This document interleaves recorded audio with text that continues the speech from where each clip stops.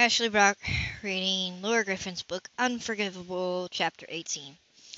Mia had been gone only a few days, but for someone who spent pretty much every waking moment at work, it was noticeable absence. She ignored the curious looks as she walked through the lab and approached her favorite DNA tracer.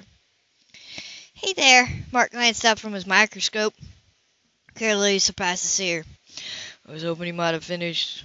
"I was hoping you might have finished with that evidence from Fort Worth," Mark recovered quickly. Sure, yeah, actually, I have. You want to hear my findings? "Absolutely." Mia couldn't get near Ashley's case, not after losing the evidence, but she remained committed to nailing her killer.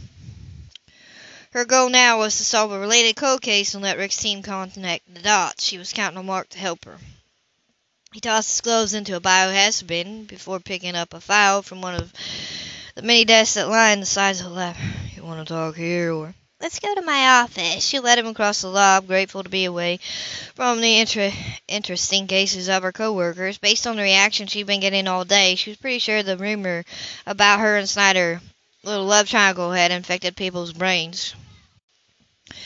Mia left the door open after Mark entered, no sense providing more grist for the rumor mill. "So, what did you get?" she asked.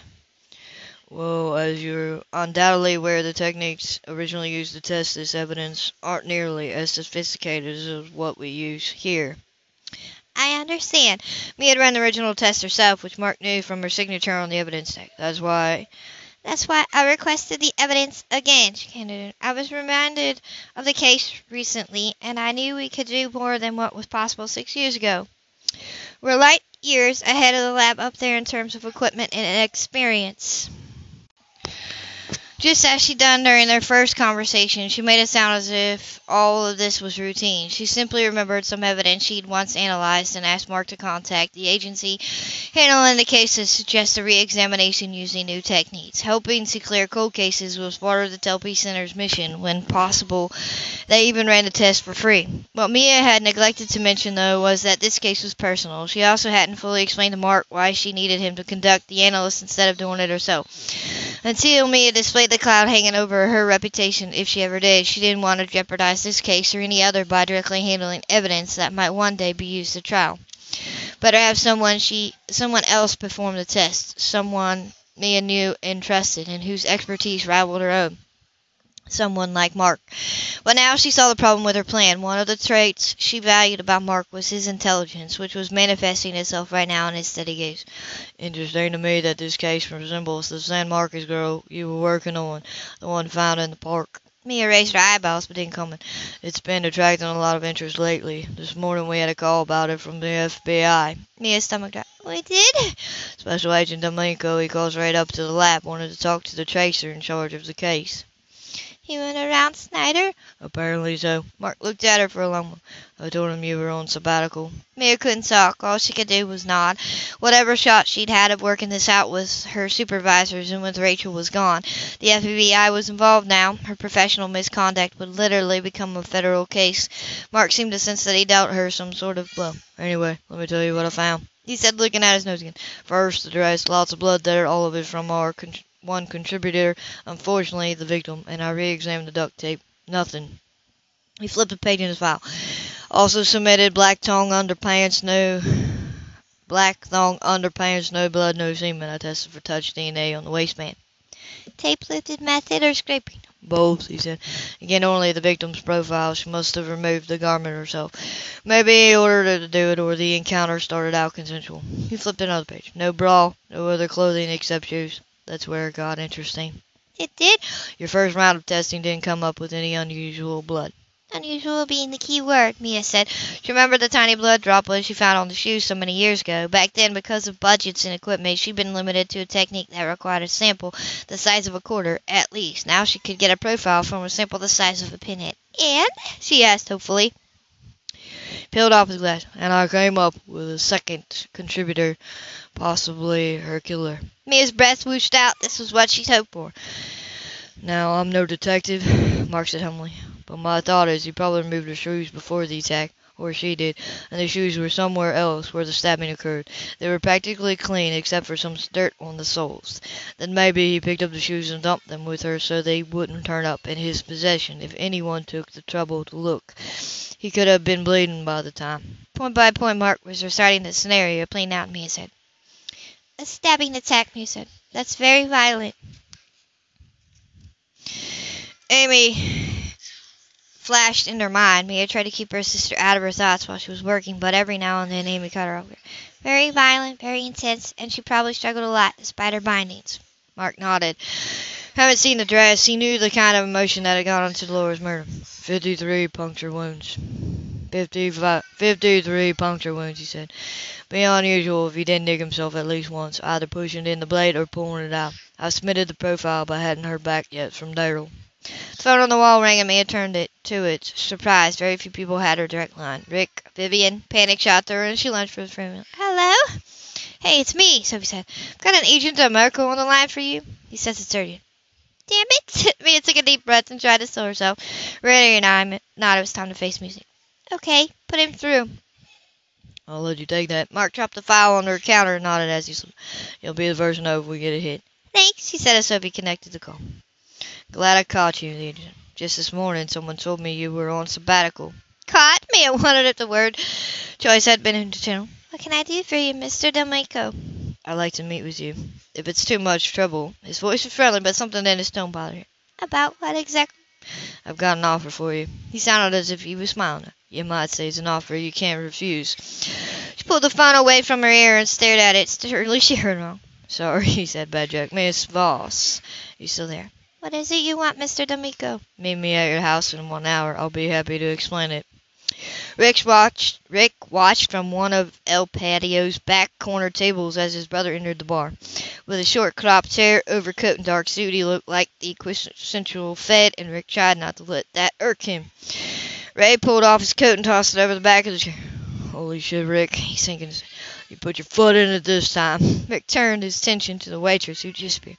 Another Jack Daniels. Rocks. Ray asked for his bourbon with Coke and waited for the waitress to get all the way back to her bar before tearing in again. You think you could have given me a little warning? A few hours lead time before dropping the bomb? I didn't drop anything, Rick said.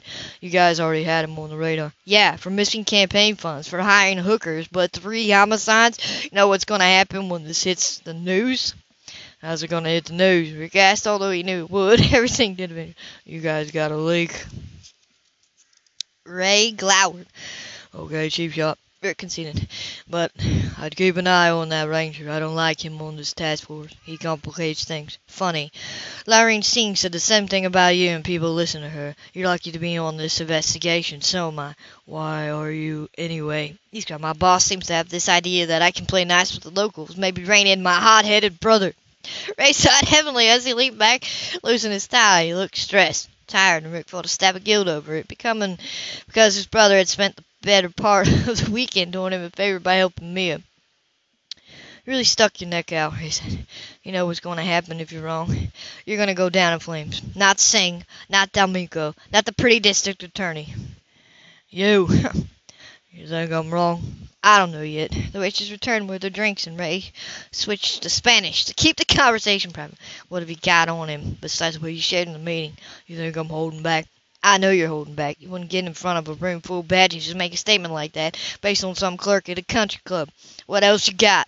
Rick paused, choosing his word. These 2 prostitutes. 3, if your hunch is right about the bones up at Lake Buchanan. Rick nodded. Right. These 3 cases, they're all got the same MO. Sexual homicide with some extra kinky elements. The bondage, the patriotism. These are lust murders. Then you've got 2 other murders linked to those 3, but they're pretty much execution style. No shootings were carried out with the same gun. To me, that says we've probably got a wealthy and well-connected John. He's into pain, bondage, whatever. He gets off on some really twisted shit. And every now and then he gets carried away, actually kills the girl, then calls in the janitor to clean up the mess. Ray stared down into his drink, sipped disgusted as if it digesting the scenario. There might be another victim, Rick added. Who? That's the thing I don't know yet. It's a Bunderlane death from Burnett County. Girl was dumped in a lake, weighed down with a cinder block. They're still looking for an ID. So, what's the link? Young, blonde, defensive cuts on her hands. It's a pretty thin connection so far, but I'm working on it. Tell me about Ashley Meyer. You've got a lot more on her. What's the ME say? That she was killed indoors. You found carpet fiber on the body and abrasion on her back. Break pause. What I'd really like to get a look at is in the inside of Jeff Lane's lake house. You ever been up there? No. Big place on Lake Bed Canyon. Not too far from where the skeleton was recovered. Lieutenant Governor's Lake House, Frisco. Good luck getting a warrant. I was hoping you guys could help with that. Don't hold your breath. I won't anyway.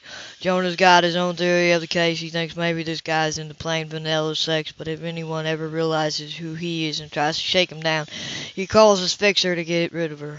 The guy makes it look like a less crime to draw attention to the fact that she's a hooker. Barely worth anyone's time to investigate. Either way, the John's directly involved, and he's looking at murder charges. Ray shook his head. What? Our profiler likes the first one. Ray said, you guys brought in a profiler. He's working a long distance, but he's seen everything we have, and he thinks we're dealing with two different perps. The hookers are sexual homicides, real ones, not staged, and the other two are hits, just like you said. Only Frank Hannigan wasn't the target. Mia was. Rick Bressel. I'm still not clear how she fits in, by the way. Ray said, why go after someone like her? Rick rattled his ice cubes. He lost a lot of sleep over that question. I think Mia holds the key to this case. Whatever she knows, it or not. You want to explain that? The things she can do with DNA is really amazing, and people know how good she is, especially around here. So she's good at her job, so what? She sold the first case when she was working up in Fort Worth. Didn't have the resources to get the best test done on that evidence. You're talking about Laura Thorne, the one killed out by Jeff Lane's country club. That's right. So Mia ran the evidence. Couldn't get the killer's DNA, but she remembers the case vividly. Fast forward 6 years, she's at the Delphi Center, gets a similar case. Lane's fixer gets wind of it, realizes she's probably smart enough to make the leap between two totally separate cases in two totally separate jurisdictions. Decides he needs to take her out. That's what he was trying to do when Frank Hannigan got in the way. How'd he know she was handling the case? Called the lab, Rick said twice. Claimed to be Jonah, too, which goes to show he's got an inside line on the investigation because he knows which law enforcement agency to say he works for and which detective to impersonate. Rick watched his brother absorb all this as he sipped straight. By the way, Mia thinks the person who tried to kill her is a cop, or at least someone in law enforcement, Rick said. I'm convinced he also had some military background. Ray closed his eyes and swore. When he didn't kill her in the first attempt, which was staged to look like a carjacking, he figured time's been lost, Rick said. There's a chance she might have told someone her suspicious about the cases being connected. Well, she did. She told me. So now he's got to worry about a DNA scientist pulling it all together, and also an incriminating DNA profile sitting right in the lab. So he gets her to destroy the evidence before he goes after her again. Now, even if anyone tries to connect the cases, there isn't any DNA to back it up. Then why he's still after her, he said. The evidence is gone. I don't know. Rick swigged the last of his drink, trying to take the edge off his mood. His brother had just touched a nerve. Rick knew more about these cases and about Mia than anyone else involved, and yet he hadn't figured out why someone was still gunning for her. Maybe there's something else, something she doesn't realize she has yet. Some sort of DNA evidence or test she could do that would shed light on all these things. And he doesn't want that happening. Also, he spent some time in her car with her. Maybe he was worried about her recognizing him somewhere, making an ID one day. Murder for hire is a capital offense. He gets caught, he's looking at death row. Ray shook his head. Or maybe he's obsessed. He missed his shot twice. Now he's more determined than ever to get his payday. Rick checked his watch. He need to give me a call. He'd been damned if he'd let another night go by with her sleeping at the Seals' house. Mia's motives might be pure, but Rick didn't trust Black for a minute. The guy was an operator, and he probably had no qualms about moving in on vulnerable target. Rick sure hadn't. Where is she now, Ray? Oh, Mia? Ray just looked at him. His brother had always been way too good at reading him. Some friend from work gave her a ride home and offered her a place to stay. Rick said his last update was courtesy of Sophie. Rick had actually talked to Mia since he dropped her off yesterday. This Cecile I ran a deep background on last night. Ray asked, Yeah. He lifted his eyebrow with this apparent lapse in judgment. How the hell did you let that happen? His look seemed to say Zipper had a choice, although he had. Mia looked at him with those soulful blue eyes that practically begged him to lie to her. She wanted him to tell her that this thing between them was going somewhere. He almost done it, although right promises had been on the tip of his tongue. But he discovered he couldn't lie to her, especially not straight in her face like that. So instead, like an idiot, he practically shoved her black with both hands. Rick couldn't believe he'd done it. It was one of the stupidest moves he'd ever made. He deserved every bit of misery he's feeling right now, and more. You know, the guy's clean, Ray said, as if that made it better. It's not a bad place for her to stay, considering. Rick looked away. His brother trying to get a rise out of him. You serious about this girl or what? Rick didn't answer. Because it's been a long time since I've seen you this torqued up about something. I'm not torqued up. You look like shit, Rick. When was the last time you slept? He shook his head. Fine, keep it to yourself, Ray said. But if you do like this girl, you're gonna hate what I'm about to tell you.